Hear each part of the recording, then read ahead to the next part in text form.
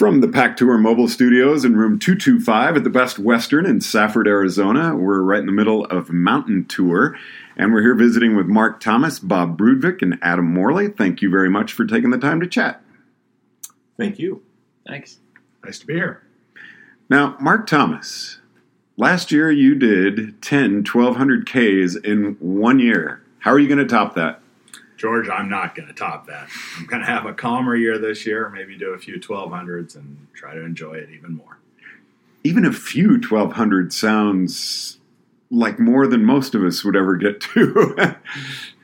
Yeah, I think it's a little bit of an obsession with me. I but it's recognize that. It's actually been a really good way for you to see the world. I mean, you've done a 1200K in Thailand, and I've done 1200s that have taken me through 23 different countries. 23. So it's been an interesting way to both see the world and do something that's kind of familiar to me. I like riding my bike, but I get to see a lot of different places while doing it. Now, Bob, you've got some big plans this year that I really want to get into in a moment, but how have you kept up on your training through a very cold and wet and actually snowy Seattle winter? I couldn't believe how much snow you guys got this year. Well, actually, my training has been down a bit this winter. And that's why I'm here at Mountain Week, so I can get in the benefit of, with the extra riding that Mark and I are going to do after Mountain Week. We'll get 1,000 miles in 10 days. And that'll get me bumped up for a month down the road. I should be feeling pretty good. I hope so. I hope so. And that's leading up to going to Italy and at the end of July and riding up in the Dolomites and the Alps. Now, Bob, you're saying mountain tour kind of getting you in shape. Mark, is this something that you like to use typically to get in shape for your coming season? For me, it's a really great opportunity to ride. As Bob said, we'll ride 1,000 miles in 10 days. It's in March. As you said, it's at the end of a snowy, wet, kind of cold Seattle winter. It's nasty at home. Here we get to ride in the sunshine and the wind, as you noticed very today, much so. Perhaps. And PAC Tour really makes it easy to do. These guys just make it all about riding your bike. All you do is get out and ride and get the training in. Now, Bob, Mountain Tour is 650 miles in 6 days of riding. Mm-hmm. How are you getting that extra 1,000 in 10 days? That sounds like you're doing a pretty big one. Well, apparently Mark wants to go climb Mount Lemmon the day after we finish. And then we're going to do a 600-kilometer ride the 2 days after that. So that'll tag on another 360 miles on that 600 approximately. And then I'll go home and have quality family time. Adam, something you're going to hop into? No, I actually am not going to do the 600. I haven't been riding my bike a ton this year, and mostly cross-country skiing and maybe some fat biking in the snow and some ice climbing. I actually picked up a new sport that's super cool and very different from riding. So I've been doing a little bit of ice climbing, learning how to do that, and decided that I should probably get, serious about getting back into shape for summer. So I came to Mountain Week specifically for that reason, because the PAC Tour crew does an amazing job at supporting the riders on the trip with food on the route and so forth. It's there's very few ways and places you can have a training block like this as well supported as PAC Tour does. Now, Lon and I chatted a couple of days ago, and one of the things we were talking about was the demographic of people that participate not only in PAC Tour, but really any long-distance bike race. And Adam, you're a relative baby to this sport. You look like you're in your early 30s. So what was the draw to you? So I started out riding in 2007, mostly for commuting, and then did longer rides with local clubs. And I wasn't really interested in road racing. Most people go to road racing after sort of club riding. And road racing was, there's a lot of crashing and stuff like that I was not too hot on. So I decided to start randonneuring, and that's when I really started doing more randonneuring and ultra racing. So that's how I kind of came to places like PAC Tour and did PAC Tour Elite and so forth. And I think there is somewhat of a selection bias for people that have enough time, because most people that have kids It's super hard to take the time to do it. So I think that's one aspect of the age bracket. But, randonneuring generally has a fairly broad age bracket. And speaking of randonneuring, we've got Rusa number 46 sitting here. Mark 64. Thomas. 64, sorry. Your background in rando, you're really fast. Well, I'm not really that fast, but I started riding seriously again when I moved to Seattle in 1995. Did you have a racing background at all? I had no background at all. I had a couch potato background that was pretty well developed. And I started riding. I started riding a little bit longer distances with the Seattle to Portland ride and the ride to Vancouver. And a couple years after living in Seattle, I discovered the local randonneuring club, Seattle International Randonneurs, and they were very welcoming and had a lot of challenges, longer and longer rides, and I found that was something I was really interested in. So I started doing it in 1998, so this is my 21st season of randonneuring. Wow. Now, Bob, I want to get into that Seattle randonneuring, not really a club, how about scene? Because there are some fantastic riders that are so experienced in all aspects of cycling in that group. How did you come to be in them? Well, I came to be in it where in the late 90s I bought a bicycle for the first time, and it was a decent bike, and I started riding it and just started enjoying riding a bike. And then I started going on little longer rides, Cascade Bike Club rides, and then fell in with the Seattle Randonneurs kind of by accident, and turned out I liked it. And then I heard about this thing, Paris-Brest Paris, and trained up and went to that in 2003, and here we are today, 15 years later, and I'm still liking it. And you've done PBP how many times? 4 times now. 4 times. 4 times. Now, Bob, you and Mark have some big plans coming up here. You mentioned Italy a little earlier. Yes. What's the trip that you guys are taking? Is it just the two of you that you put a ride together, or is it an event? It's with the Italian Randonneurs. It is. And it's called the Alpi 4000. And it goes around the 4,000-meter peaks in the Italian Alps and the Dolomites. So it's not a 4,000K. No. It's only 1,530 kilometers. Oh, only. It does have 20,000 meters of climbing, so it has 20 kilometers of climbing. Wow, and when does that take place? That starts July 22nd. And what's the time limit on it? I think it's 140 hours, so it's basically a 6-day ride if you take most of the time, which we kind of expect to take. There are a couple of major climbs in it. I think it climbs... The Stelvio's in there. Yeah, the Stelvio is, after riding for 1,450 kilometers, we get to climb the Stelvio. The one with the 40-something switchbacks? That one. Yeah. So 40 switchbacks, really, to complete the ride. Does it end at the top? Oh, we get a downhill. Oh, you do?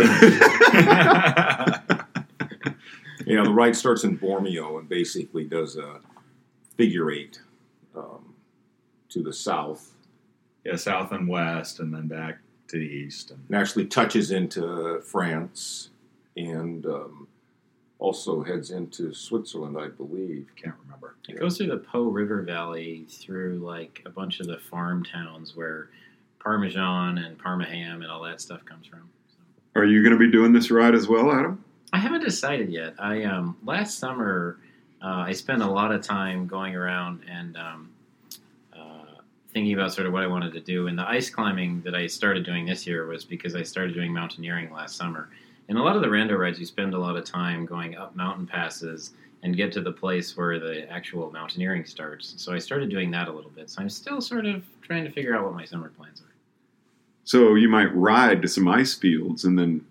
Yeah, I don't know if I'm going to be like that. No, okay. He's going to be the new Goran Krupp. Yeah, I was just thinking of him, exactly. I think I'm too smart for that. Now, I've got to ask, Mark, Bob, you guys are family men.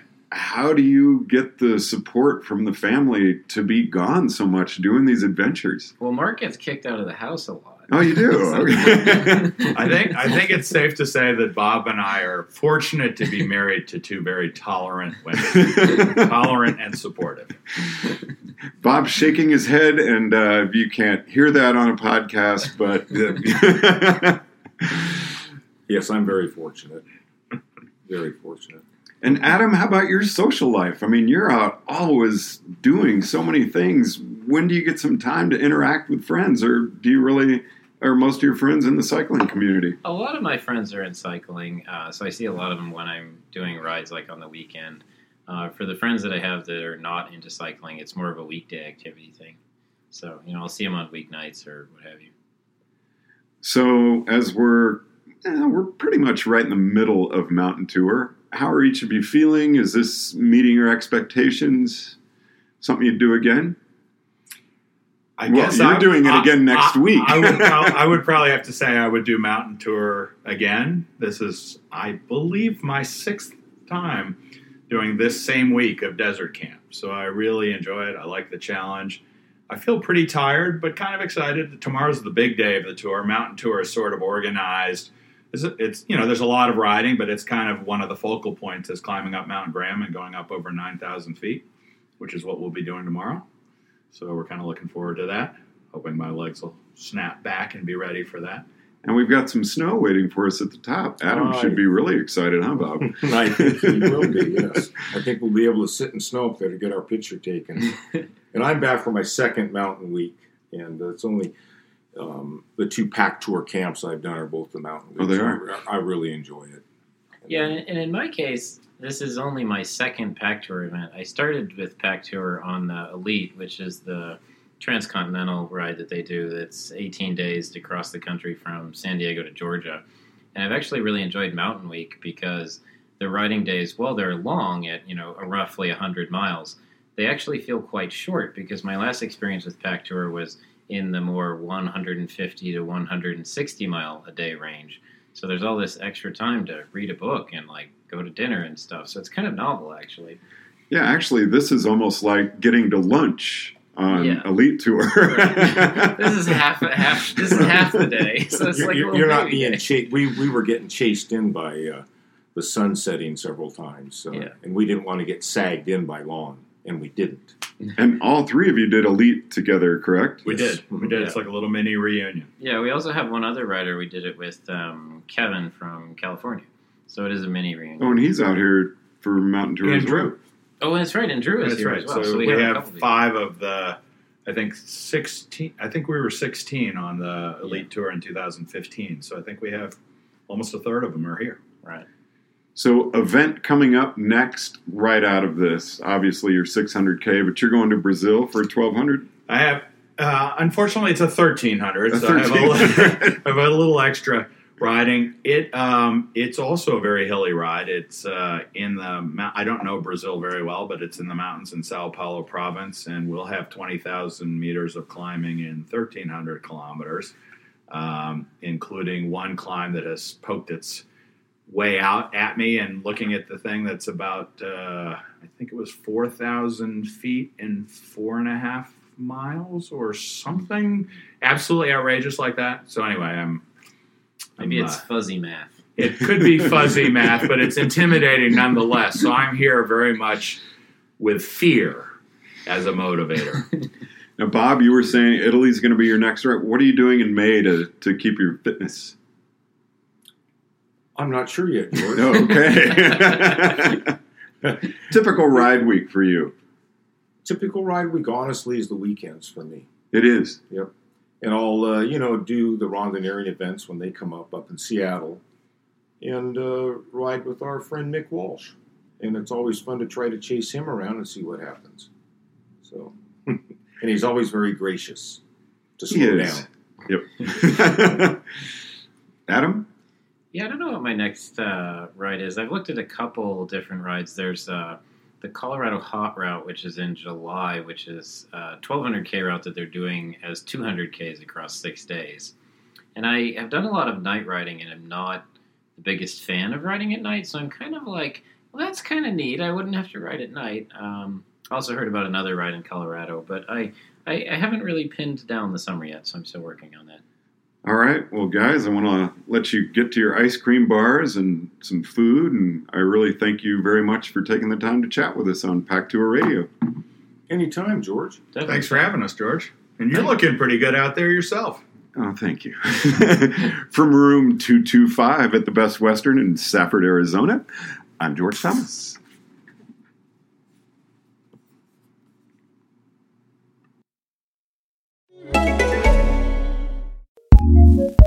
Acast powers some of the world's best podcasts. Here's a show we recommend. I'm Ned Fulmer. And I'm Ariel. We're from The Try Guys, and we have a new podcast called Baby Steps. It's an irreverent parenting podcast, because parenting is not perfect. We just had a newborn, baby Finn. I got pooped on. Ariel has pink eye. I don't have pink eye. We talk to some experts. We even bring you 4 a.m. thoughts from our garden. Oh my gosh, it's literally 4 a.m. Just to go back here, I thought I got poop in my eye. Yeah. And that causes pink eye. Parenting is a mess. We're a mess. You're a mess. Join us every Sunday. Listen to Baby Steps on Acast or wherever you get your podcasts. Acast recommends.